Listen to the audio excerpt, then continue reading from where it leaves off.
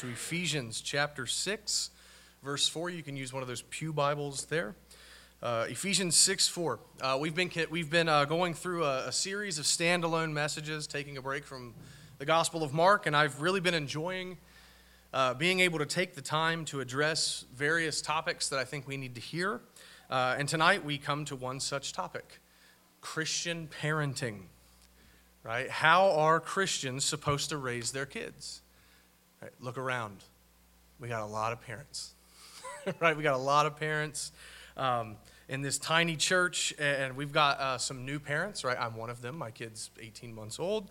So we have some expecting parents, and still yet we have others that, Lord willing, are desiring that God would grant them the gift of becoming parents. And so with so many children and parents in our congregation, I thought it would be a good idea for us to look to the Word of God and see what He has to say about parenting. And our text this evening, Ephesians chapter 6, verse 4, is incredibly helpful and I would even say indispensable for our task in child rearing. Brothers and sisters, let me say this plainly. We must know how to raise our children if we are to be disciples. And here's what I mean. Jesus is Lord, Lord of everything. That includes Lord of your home and Lord of your parenting.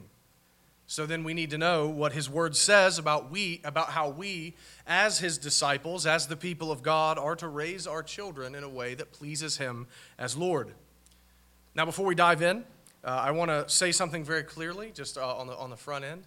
I don't have it all figured out, right? I don't have it all figured out. I am not a perfect parent. I am a sinner like the rest of y'all, and I'm still quite new to all of this.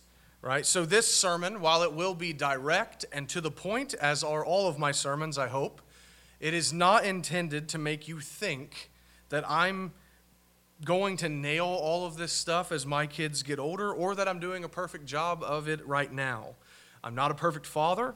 I don't have everything figured out, but I do have the Word of God, breathed out by God, and profitable for teaching and training in righteousness, that the man of God may be fully equipped, lacking nothing, right? So I will speak what the Word speaks, and I will be direct as the Word is direct, and I will do my best to show you how it applies to all of us as Christian parents. So really then I just need to preach the Word of God, regardless of how little personal experience I have in parenting. And that's because the Word of God is sufficient. Might I remind you that in this text, it actually comes to us from the Apostle Paul, who had 0 children and was married to no one. Right? And yet he speaks the words of God to us here. The Word is sufficient. You don't need to know my thoughts on anything. You need to know what God thinks. So I'm going to give you what Scripture says, not what I think, because you came to hear a word from the Lord this evening, not a word from David Dowdy. It's way better to hear a word from God than a word from me. I promise you, ask my wife. But with all that said, I want you to know, as your pastor, I'm a man in the middle of my sanctification, just as the rest of you are. I'm learning how to parent according to the Word of God, just like you are. So let's look to the Word together then and be conformed more and more to the image of Christ as the Spirit works mightily through the Word to change us. Now, with that said, if you would and are able, please stand with me now for the reading of the inspired, inerrant, and infallible Word of God. Ephesians chapter 6, verse 4. Fathers, do not provoke your children to anger, but bring them up in the discipline and instruction of the Lord. This is the Word of God. Let's pray. Our great God and Father, you are God. You are the only wise God. And so we ask that you would impart your wisdom to us this evening as we look to your Word. By your Spirit, speak to us through the Word. Help us to understand. Help us to submit to what we see. Grant us wisdom and grace to live under the lordship of your Son, Jesus Christ, so that we might be godly and pleasing to you in all things. Help us, Holy One. Have mercy on us. Teach us. We ask for this in Jesus' name and for His sake. Amen. You may be seated. All right, so some context here. Our verses come to us toward the end of Paul's letter to the church in Ephesus. Starting in chapter 4 of this letter, Paul has begun to give practical application to the gospel. And what I mean by that is that Paul has spent the first 3 chapters of Ephesians explaining the gospel and what God has done in Jesus Christ. Paul has explained that we are chosen by God by pure grace, that Christ has shed his blood to accomplish our forgiveness, that Christ has brought us near to God though we were far away, that we've been made alive in Christ and we're no longer dead in our sins and trespasses. He's labored to make those points for 3 chapters, and then, and only then, does Paul begin to give a list of commands and exhortations to the church. Now, I just wanted to point that out to you at the beginning of this sermon to remind you that everything that is said this evening is based on what Jesus has done. Your obedience to this text is to flow from a heart that is reminded daily of what Jesus has done for you. Your obedience to this text comes from the fact that Christ has lived, died, and was raised for you in order to make you into a new creation. Christ died to save you from your sins and to make you new. And so now you put off the old man and put on the new. You stop living like an unbeliever because you're not that person anymore. And you begin to, as Paul says in Ephesians 4, you begin to walk in a manner worthy of your calling, having become a recipient of grace and a child of God. Paul basically tells us in Ephesians, for the first 3 chapters, here is what Jesus did for you. Here is what God has done for you through his Son. Here is who you are in Christ. Here is your new identity that God has graciously given you. Now, go and live consistently with that. So that's how it works. You always hear the gospel, then the exhortations and commands come. So with that in mind, right, that we are to obey in light of what Jesus has done and not with a legalistic spirit of trying to merit anything before God, because we cannot, because even our best obedience is still mixed with sin. And even at the end of the day, as the Lord Jesus says, we are to consider ourselves as unprofitable servants who have merely done what we're commanded. We cannot merit anything from God through our obedience. In light of that we obey from gratitude. Let's look at our text. And we see that the lordship of Christ and our response to God's love for us goes right down into how we raise our kids. Let's read the text again. We're going to be reading it a lot this evening. Fathers, do not provoke your children to anger, but bring them up in the discipline and instruction of the Lord. Let's start with that first word, fathers. Fathers. Now, common sense tells us that this command also applies to mothers, right? Because mothers, like fathers, have a biblical obligation to raise their children properly and not provoke them to anger. Mothers, women, read Proverbs 31, right? There's some good guidelines for how a woman ought to run her home under the headship of her husband.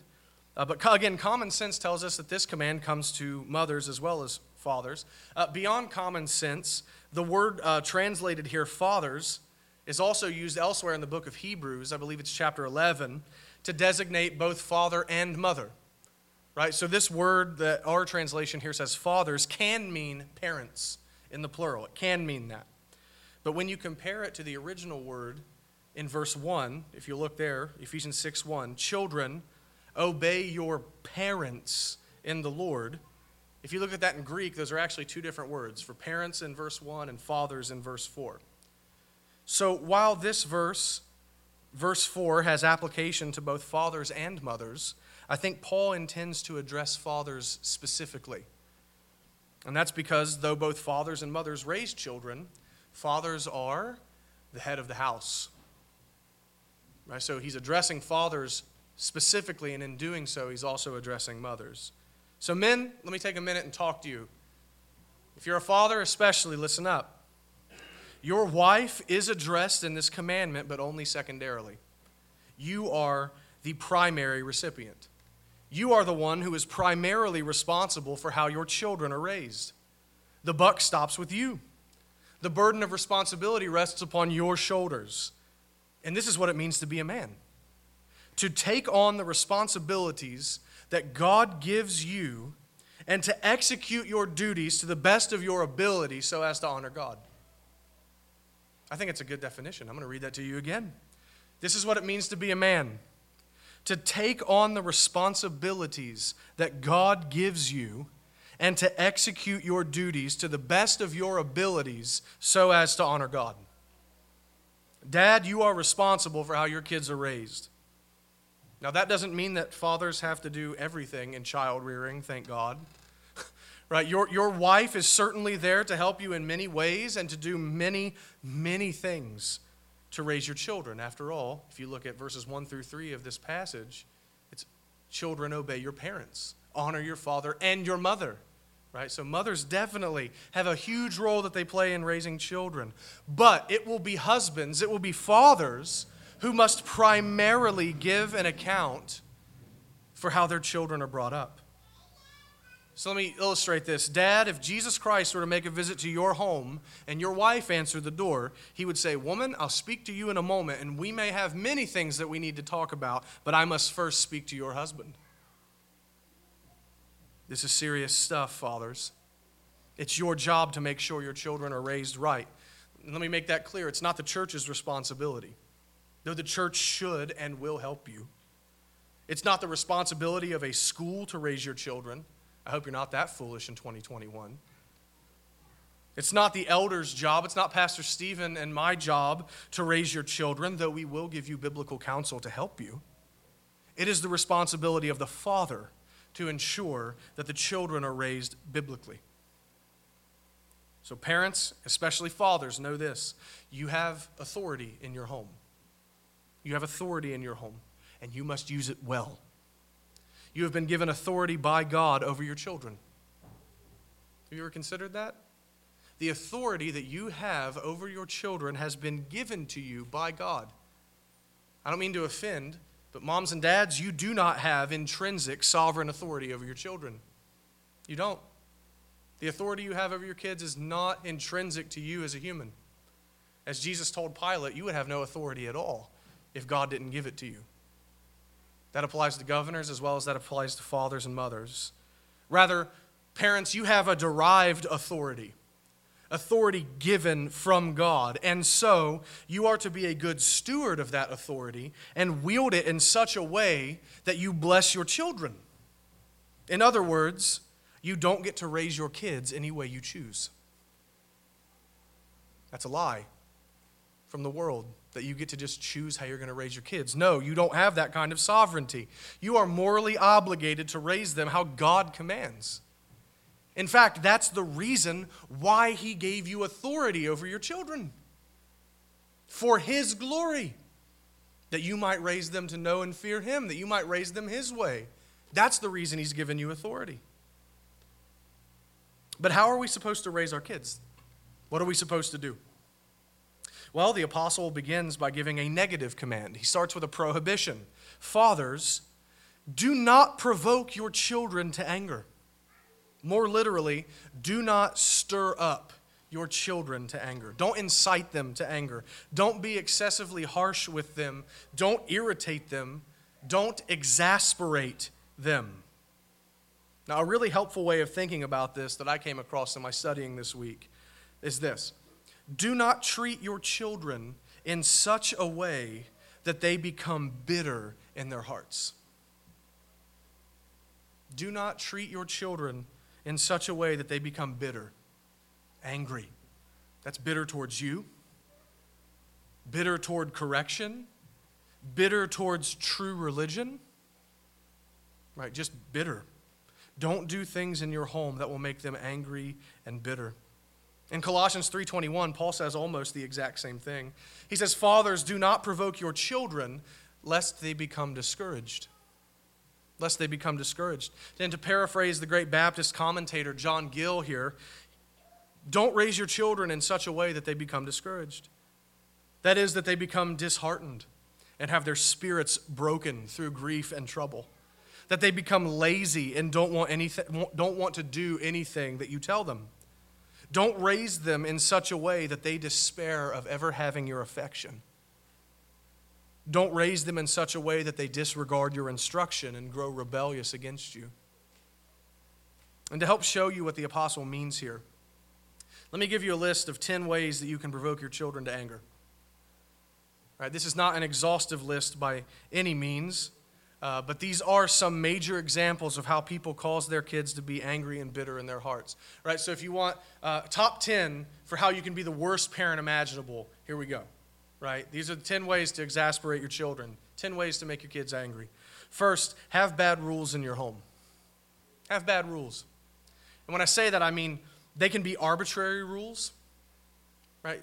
Simply because I said so, right? And I'm not saying that there is not an appropriate time to use that, especially if your children are so young that they cannot reason. My 18-month-old already asks me why. Now, I'm not reasoning with an 18-year-old because she can't, or 18-year-olds can't reason that well either, right? I can't reason with an 18-month-old yet. Right, but when I say arbitrary rules, I mean this. Simply because I said so and there is no good reason behind the rule. It's not that the child can't understand the good reason yet. It's there is no good reason and you know there is no good reason. You're just simply using your authority because you can. You're saying no because you can. You're making up rules because you can to flex on your kids. Or the rules can be unclear. This is a way to have bad rules in your home. You're too vague with your children. Right? They don't understand what you want because you don't really know what you want them to do or not do. And you have not communicated your expectations to your children in such a way that they can understand. Instead, you just expect them to know, or you expect them to figure it out. I promise you, bad, arbitrary, unclear rules will make a child bitter. Second way you can make your kids angry. Be inconsistent. Be inconsistent in your character. That's one way. You act one way at church, and you act another way at home. You act one way around your fellow church members and another way at home. You're two-faced. And let me say this from personal experience. Children can smell a hypocrite. And it makes them angry.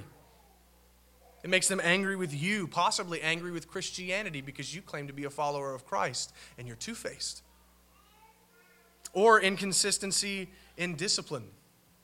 You can be inconsistent in discipline. Hear me, please. Please hear me. Inconsistent in discipline. Out of convenience, you allow an act of disobedience to go unpunished one day because you just don't want to do the hard work of disciplining your child because it is hard and frustrating and annoying. Out of convenience, you allow one act of disobedience to go unpunished one day, but then you blow up about the same exact offense the next day. That makes discipline a moving target for your child. It makes rules appear and disappear at your arbitrary will. And when this happens, your children will get mixed messages, become confused, and never really understand what version of mom or dad they're getting and what version of the house that they're supposed to be living in that day, and they will become angry and bitter. Third, you want to make your kids angry? Constantly nag them and criticize your children. Or to put it this way, be all law and no grace, and you'll make them bitter. If you want to exasperate your kids, always be at their throat for the things they don't do right. Talk down to them. Belittle them for what they do wrong and the mistakes that they make. Never come alongside them to help them or to give them a break. If you want to exasperate your kids, make the motto of your home, figure it out. And criticize them constantly, and I promise you'll make them bitter. A fourth way to make your children angry: never compliment them or encourage them. So many children live with the mindset that they will never be able to please their mom and their dad. And that's often because their parents never tell them that they're proud of them when they do right. Martin Luther once said, "Spare the rods and spoil the child." That is true. But beside the rod, keep an apple to give him when he has done well. It's good advice. Parents, do your kids know that you're pleased with them? Do they know that you delight in them? Do they know that you love them? Does that come across as strong as your criticism? Fifth way to provoke your children: overprotection, where you smother your kids in an attempt to protect them from physical or even all spiritual harm. Now listen, I'm not saying to throw them to the wolves. I'm not saying to neglect them and let them do whatever they please. I am not saying to openly allow wickedness to persist in your home. But being a helicopter parent is one way to ensure that they never grow up. I've watched it in my own extended family. And it's a great way to ensure that they will always feel like you don't trust them and you treat them like a baby. Your kids are going to get hurt and they're going to sin, and you can't stop them. I'm not telling you to let them run wild and not care for them, but if you're a helicopter parent, you will make them bitter and angry with you because you're not letting them grow up. You're not letting them learn. Sixth, you want to make your kids mad? Show favoritism. Treat one of your kids with more grace, compassion, encouragement, and love than another one. Though you'd never say it with your words, show by your actions that you like to be around one child more than another. They'll figure it out. Or compare your children to one another. Compare them to one another. Or compare them to kids that you know. Why can't you be more like Johnny? Why can't you be more like your sister? Amber's grinning in the back. You ask them that, and you're comparing them to the other child as if that child's got everything figured out and they never disobey their parents. Why can't you be more like so-and-so? When instead, a better question is, why are you being disobedient to me right now? It's a much better question. Showing favoritism and comparing kids with each other will certainly cause bitterness and discouragement. Ask Jacob in Genesis. 7, a failure to distinguish between childish and sinful behavior will anger your kids. Children are immature, right? Children do immature things, and they need to be instructed. That's an absolute fact. But that does not always mean that they are acting in rebellion or being disobedient to your commands. You must learn to acknowledge the difference. Spilling a cup of milk is not the same as disobeying you. Unless, of course, you told them, don't try to do that. But spilling a cup of milk is not the same thing as disobedience.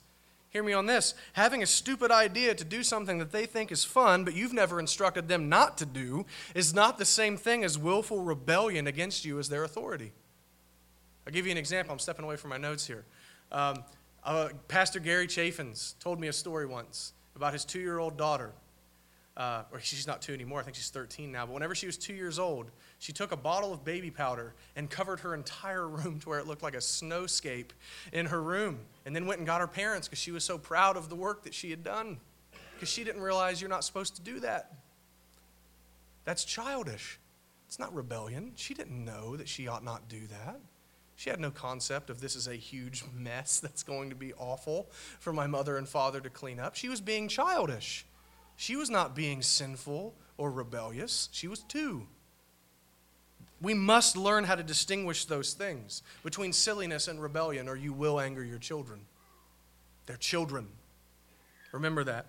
8, have an unhealthy focus on achievement rather than character and faithfulness, and you'll make your children angry.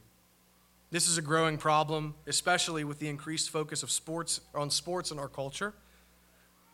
I see this in some of my extended family personally, where parents are trying to live out their dream through their kids.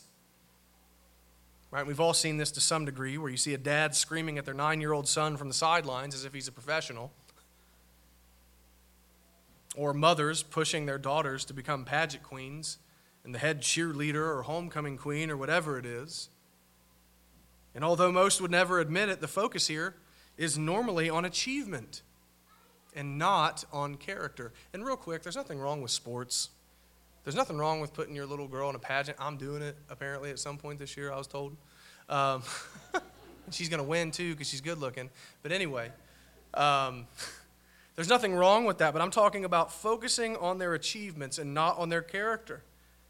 If you do that to your children, you will be putting a mountain of unfair pressure on your kids to be what mom and dad want, instead of being more concerned about cultivating godliness and instructing them to fear God.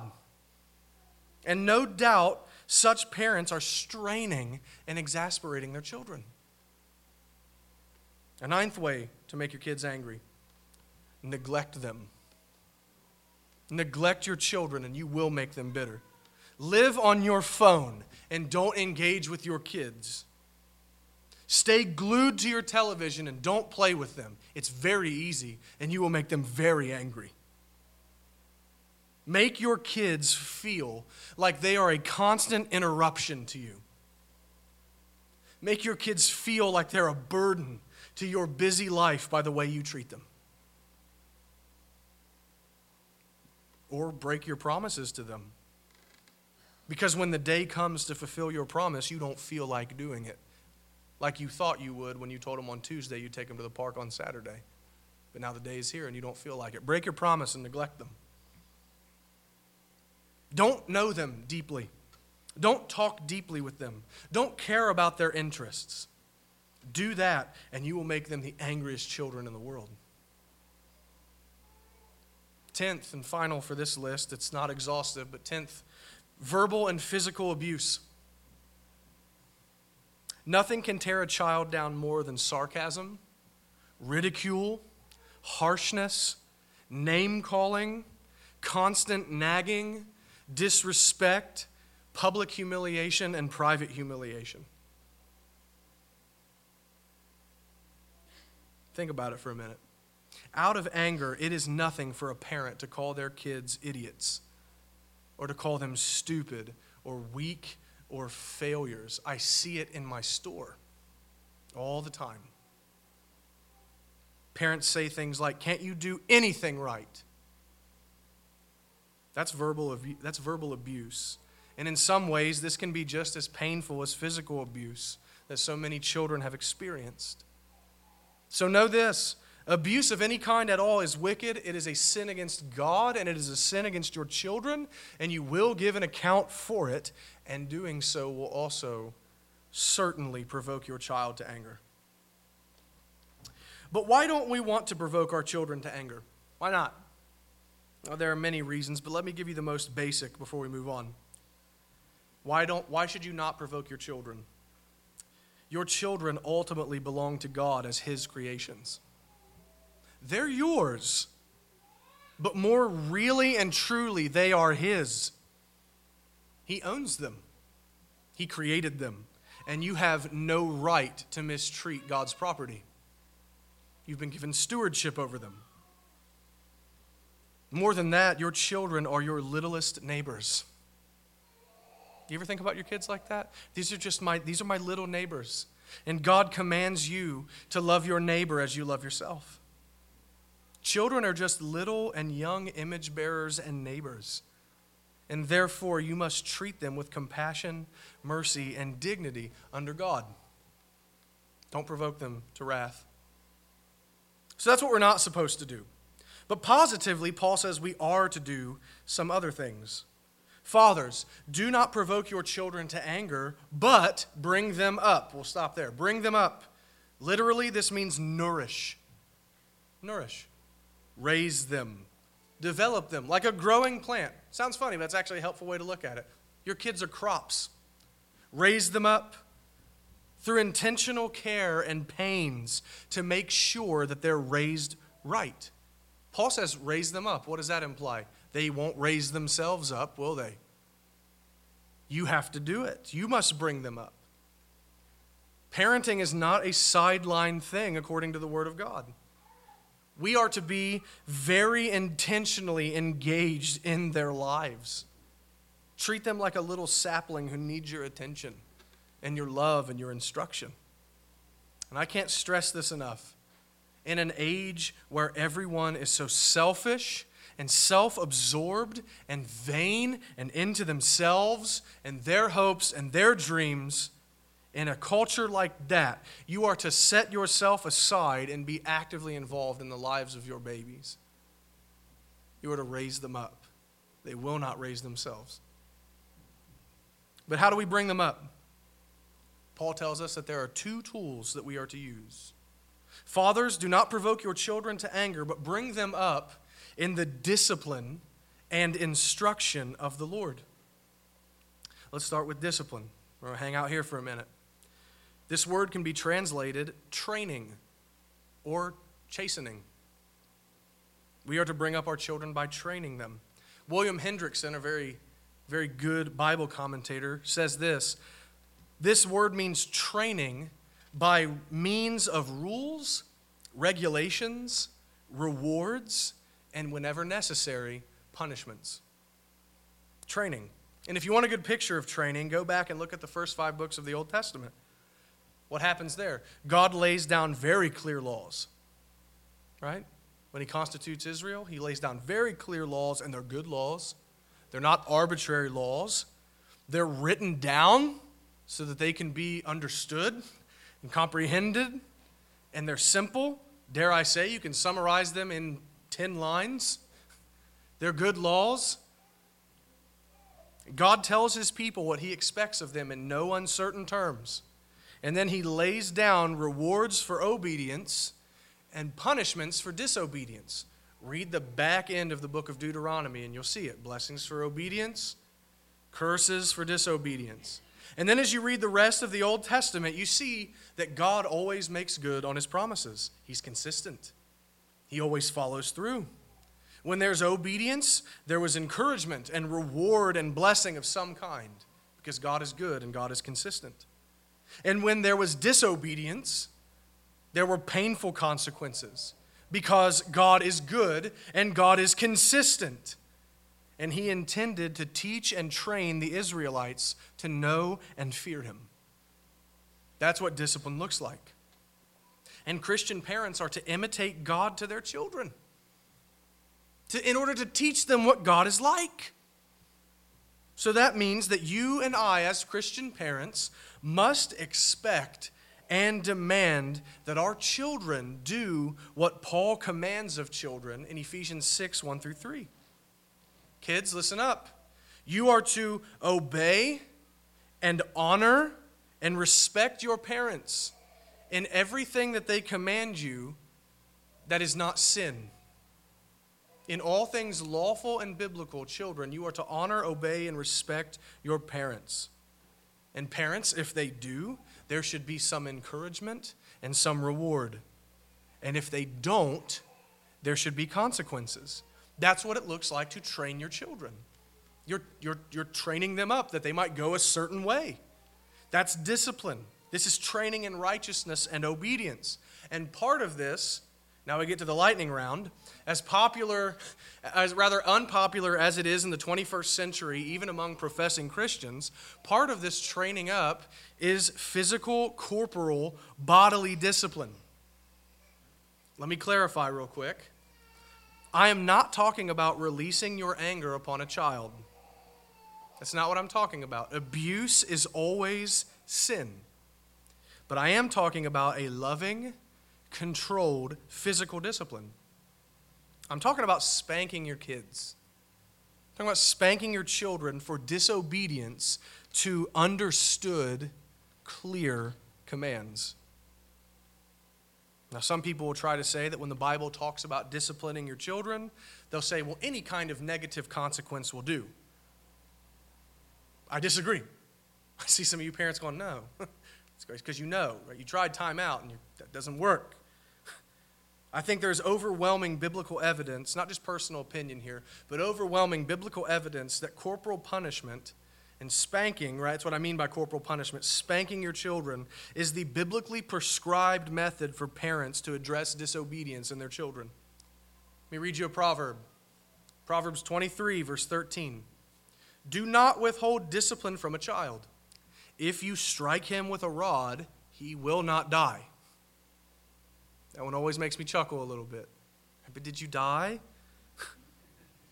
Right? Striking your child with a rod is the example here. What does that mean? At the minimum, that means corporal punishment.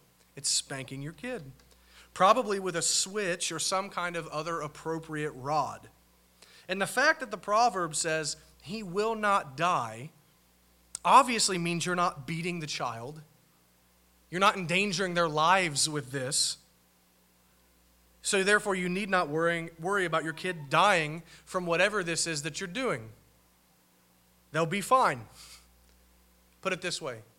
Put it in the redneck version. Do not withhold discipline from a child. A biblical spanking never killed anyone. It's a good way of looking at it. But nevertheless, striking your child with a rod is the biblical language used here. That is corporal punishment. That is spanking your kids. Now, some parents think it's mean to spank their children, and they'll say foolish things like, I just love them too much. I just love them too much to spank them and make them cry. Well, let me show you what God says about that. Proverbs 13:24. Whoever spares the rod hates his son, but he who loves him is diligent to discipline him. He's diligent. It means there's consistency in the discipline. But notice something here. You may have great emotional affection for your children, and I won't deny that. But if you neglect to discipline them, you are behaving no differently from a man who hates his children. To put it in the negative, the proverb says, if you hate your kids, don't spank them. And know this, parents, there are a host of other proverbs that speak of using the rod on your children when they disobey. You could read Hebrews 12 that talks about all discipline is painful, which obviously implies that there's physical discipline. It says our parents, our fathers disciplined us as they thought was good to them. And it was painful, but it was for our good. That's what Hebrews 12 says. We don't have time to look at all that this evening, but I recommend you to read Proverbs and read Hebrews 12 and see it for yourself. And a real quick aside as well. I'm stepping away from my notes here for a moment. Grounding your kids, timeouts, taking away tablets and things like that. I think that's up to you. You have Christian liberty to do those kinds of things as supplemental forms of discipline. But the only biblically prescribed discipline is spanking. And therefore, that ought to be the first method of discipline and primary method of discipline in your home, lest you claim to be wiser than God. Just throwing that out there. And remember this as well. This is really helpful. Discipline is principled. Discipline is principled. Oh, please hear me. It's not because you're ticked off at your kids. Nope. It's not because I'm going to show them who's boss. That's stupid. It's not because they're getting on your nerves and you really want some peace and quiet, so you're going to whip someone. No. Rather, we discipline because God commands the child to obey you in all things lawful. The child has disobeyed a clear and understood command, and God now commands you to discipline them, and you will be in sin if you do not obey God in this matter. So then you discipline because of principles given by God, and because you love God and you want to obey Him, and because you love your child and want their best. That's why. You're training them in righteousness. As the Proverbs say, you are driving folly from them whenever you discipline them. It's not a matter of anger. Please hear me. It's not a matter of anger. You never discipline in anger. If you do that, you're sinning. That's a pretty strong thing for me to say. If you spank your kids in anger, you're sinning. Let me explain why I said that. If you spank your kids in anger, you're sinning because discipline is corrective. And it is intended for the good of the child to drive foolishness out of them and to teach them obedience and righteousness. It is not intended to be a means for you to exact vengeance upon your little neighbor who has made you angry.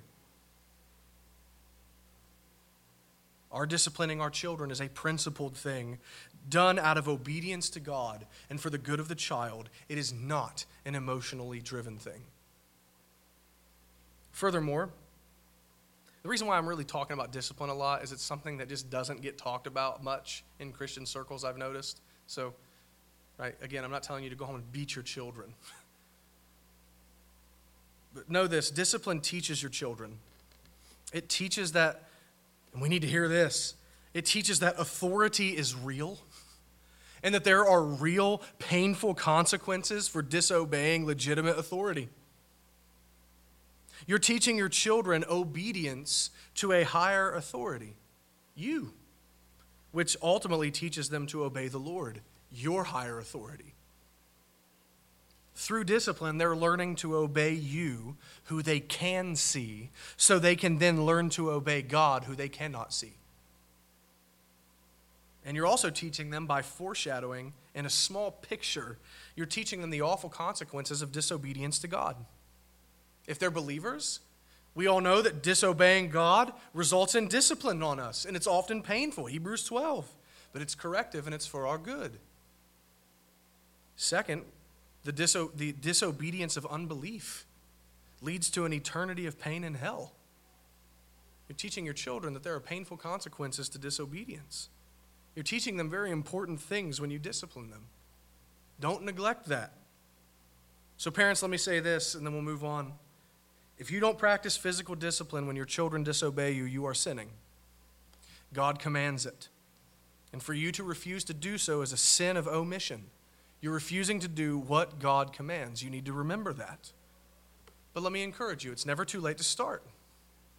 Repent to God for disobeying Him, and then go to your children, sit down as a family, apologize for your poor leadership, and seek their forgiveness too, because you've sinned against them in the process, and it'll be the most awkward apology you've ever given to your kids. I'm sorry I haven't been spanking you. And they'll say, why, dude? Why are you? This has been a great arrangement. But you need to apologize to them after you've repented to God, and then let them know that things are changing in your house because you want to honor God and because you want what's best for them. And then tell them what you expect, tell them of the consequences for disobedience, and put it into practice. Secondly, Paul says that we have the tool of instruction. We are to raise our children in the instruction of the Lord. And the word here for instruction literally means to put into the mind with words. William Hendrickson, once again, defines this as training by means of the spoken word, whether teaching, warning, or encouragement. What does this look like? This looks like sitting down with your children. And know this, both of these are indispensable. Discipline and instruction. You have to use them both. But this instruction looks like sitting down with your children and intentionally instructing them in what Scripture says. You're to teach your children the Word of God. You're to make sure that they're receiving a Christian education, that they are well versed in the faith as much as it depends upon you. Fathers especially, I want you to hear that. You teach them the faith. You do it. It's your responsibility. You are to do whatever you can to the best of your abilities to instruct your kids in the faith. You are to say along with Joshua, but as for me and my house, we will serve the Lord. That is, I'm going to do whatever is within my power to promote true religion in my family. I'm going to teach my children to know, love, and serve the Lord. Fathers, you must instruct your children in the faith. Teach them. Teach them the law of God, His unbending requirements. Show them how they've broken the law and that they stand condemned before a holy God. Tell them the gospel of Jesus Christ, how in grace God sent Christ into the world to save sinners by His life, death, and resurrection. Teach them that we are justified by faith alone and that we can never earn our salvation, but rather we receive salvation through faith because it's all because of the work of Christ given to us by the grace of God. Teach them to obey the Lord in all things. Teach them obedience from gratitude, not legalism. And teach them that obedience to God is going to cost them something in a godless society. Teach them that God is to be feared and respected. Teach them of the coming judgment. Don't shy away from the hard things. Teach them of the horrors of hell. Teach them of the glories of eternal life with God. Teach them that the law of God is good and it's good for us. Teach them what God is like, His character, and His great love for His people. Fathers, teach them. Teach them. If you don't teach them, who's going to? Teach them. But how do you teach them? I know not all of you are preachers, brothers. All right, James says that's a pretty good idea. Not all of you are teachers. But there are ways you can teach them, and I can think of 3 biblical ways to teach your children the faith. First, take them to church. Take your kids to church. Please, parents, make being in the assembly of the saints, what we're doing right now, make this known in your family as the most important thing that you do week to week. Teach your children that this gathering is the most important thing. And as your children get older, a quick aside here. As your children get older and you're tempted to enroll them in some league or club that meets on the Lord's day, do not fall into the deception of the devil. Don't allow your children to be part of something that is going to detract from the meeting and worship of the people of God. Do not permit it in your home. Don't let them be part of something that will so clutter the day that only an hour or two is given to the Lord. That's foolishness. That's foolishness. And you're sinning against your children and against the Lord by keeping them away from His word and His worship. And quickly, make it weird for your kids to miss church. Make it weird. That if by some awful, hard providence of God, you can't be in church on the Lord's Day, make it very weird for your kids, that they don't know what they're supposed to do with the day because they're not at church. Make it weird. Be a good parent. But take them to church because it's here that we sit under the ordinary means of grace. It's in the worship service that your children will hear and be influenced by the reading of the Word, the preaching of the Word, the singing of the Word. They will be influenced by the prayers offered to God. They'll be influenced by the gospel that's preached. They'll be influenced by seeing the gospel in the sacraments of baptism and the Lord's Supper. They'll be influenced by hearing God's law, hearing prayers of confession, hearing the faith recited, hearing the absolution given, and hearing the benediction and blessings of God over His people. They'll be influenced here. More so than anywhere else. They'll be influenced here. Bring them here so they can sit under the ordinary instruments by which God is most often pleased to convert sinners and sanctify saints. This is one of the ways you teach them. Bring them here and let them see you worship the Lord. Let them see that you believe it. Let them see that you are a serious Christian, and let them be molded by the truth. Second, practice family worship in your home. Practice family worship.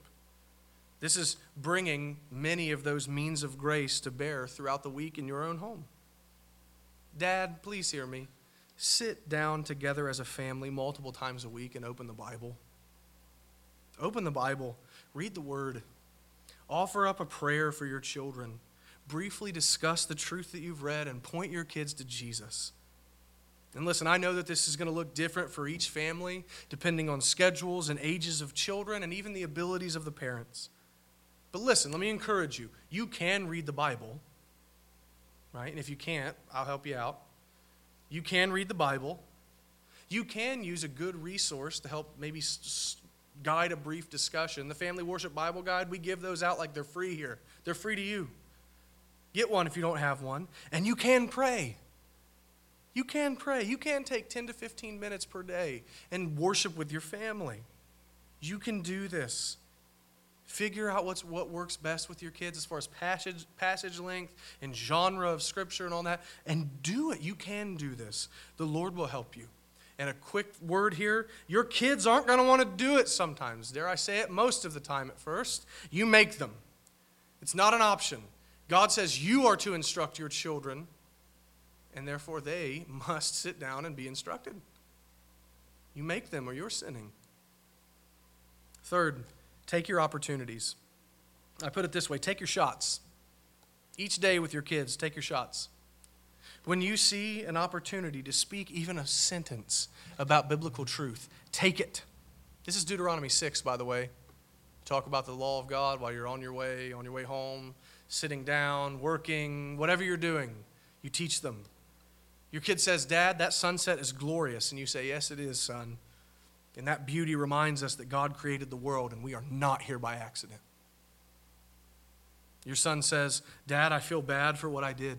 And you say, yeah, you should. And that's because God has written His law on all of our hearts so that we know He exists and we know that we've sinned. Now you need to repent to God and look to Christ in faith. Those are just two examples, but you see what I'm getting at. There are opportunities every day for you to instruct your children in the things of God, and you need to take them. But parents, this is your calling. This is the most important thing that you will ever do in your life as a Christian. To teach your children the faith, to pass it on to them in hopes that God sets it through to their heart, to discipline them and instruct them in the obedience of the Lord. This is the most important thing. It's more important than your job. It's more important than your bank account. It's more important than you have money to send them to college. It's more important than their secular education. That you raise them properly is the most important thing you will ever do. So for application then, let me address quickly multiple groups of people in this room. I know I've been up here for a while, but more than half of y'all have seen Braveheart, and you're going to be all right. Right? That's a long film. You're all right. First, or if you don't like Scotland, you've seen The Patriot, whatever. First, parents with children in the home. I'm talking to you. I want you to look at this text and see what your duties are as parents, especially dads. And if you've been lazy or negligent with these duties, you must repent. You must repent. Be diligent to execute your responsibilities with all faithfulness in the fear of God. And please hear me on this. Be diligent. Dial in with me here, folks. It will be really easy for you to nod your head in agreement all throughout this sermon, but then go home and resume the exact same patterns that you've been living in with regard to raising your children. That'll be the easiest thing in the world. But know this, parents, you will give an account to God for whether or not you attempted to please Him in your parenting. Don't provoke your children. Raise them up, discipline them, instruct them, and repent when you fail, because you will fail many times. And remember the glorious gospel that the Lord Jesus has saved you from your sins. Second, older parents. Older parents. Your children have left the home. The time for bringing them up is over. If you see that you did not raise your children the way Christ commands, then you need to repent. Even for the old sins. There is mercy for you. You have regrets, no doubt, but God has grace for bad parents. You can't do anything to fix it, but you can repent in your heart. Older parents, if you have children who are Christians, you now see what they should be doing as they raise their kids. Come alongside them and help them. Respect that you are not the parent of your grandchildren, but encourage and be a help to your children as they seek to raise their kids in accord with the Word of God. And listen, older parents, if your children are not Christians, know that you can still instruct them in the ways of the Lord. You can call them to repent and believe upon Christ. You can still do that. You must still do that. Though the time to bring them up has come and gone, you can still point them to Christ and call them, instruct them to believe upon Him. And listen, if your unbelieving children have their own children, then you can still take opportunities with your grandchildren to instruct them about Christ as you're able. Take the opportunity. Just because your kids are grown and out of your home doesn't mean that this text still does not have application for you. You can help your children to do this. Third, to those who do not currently have any children, keep these things in mind for when you do have your own kids. Right? Should God bless you with them? The Lord's preparing you today for the responsibilities He may lay upon you tomorrow. And in the meantime, those of you who are currently childless, you can come alongside your fellow church members and help them to fulfill their calling as parents. In fact, all of us can do this, and all of us should do this. Encourage parents to obey this text and offer gentle reproofs when you see your fellow members neglecting Christ's word here. Seek to be a help for those who are raising their children and pray for them. We need it. Pray for them. And lastly, everyone needs to remember this. This passage lays a monumental burden and responsibility on our shoulders. And we're gonna fail and we're gonna sin. And so we need to remember that God is gracious to us in Christ. If you don't remember that, you will be crushed under the law of parenting. We need to remember that God is gracious to us in Christ and that God promises to help us so that we can honor and obey Him. So repent often and look to Christ always. Cry out to God every day in prayer. Ask for help. Look to His word for wisdom to guide you and lead you, and submit to the working of the Spirit through the word. God promises to help us, and He will. Trust Him and be faithful. Let's pray. Our great God and Father, we thank You for this word to us that challenges us in many ways. Maybe some here are offended at some of the things that Your word says this evening. God, I pray that You would break their hearts and soften them and help them to see that Your word is good and it's true. God, I would imagine many of us, after hearing a sermon like that, we just see all the ways that we have failed and are failing and all the pitfalls that we need to avoid. So God, I pray that you would set deep into our hearts that Jesus Christ is our righteousness, and that by your grace we are not judged for salvation on how good of a parent we've been, but rather we are judged by the perfect righteousness of Christ given to us by faith. Set that into our hearts, God, and then from gratitude overflowing for what you've done for us, God, help us to raise our kids the way we should. Have mercy on us and help us, we pray. In Christ's name, amen.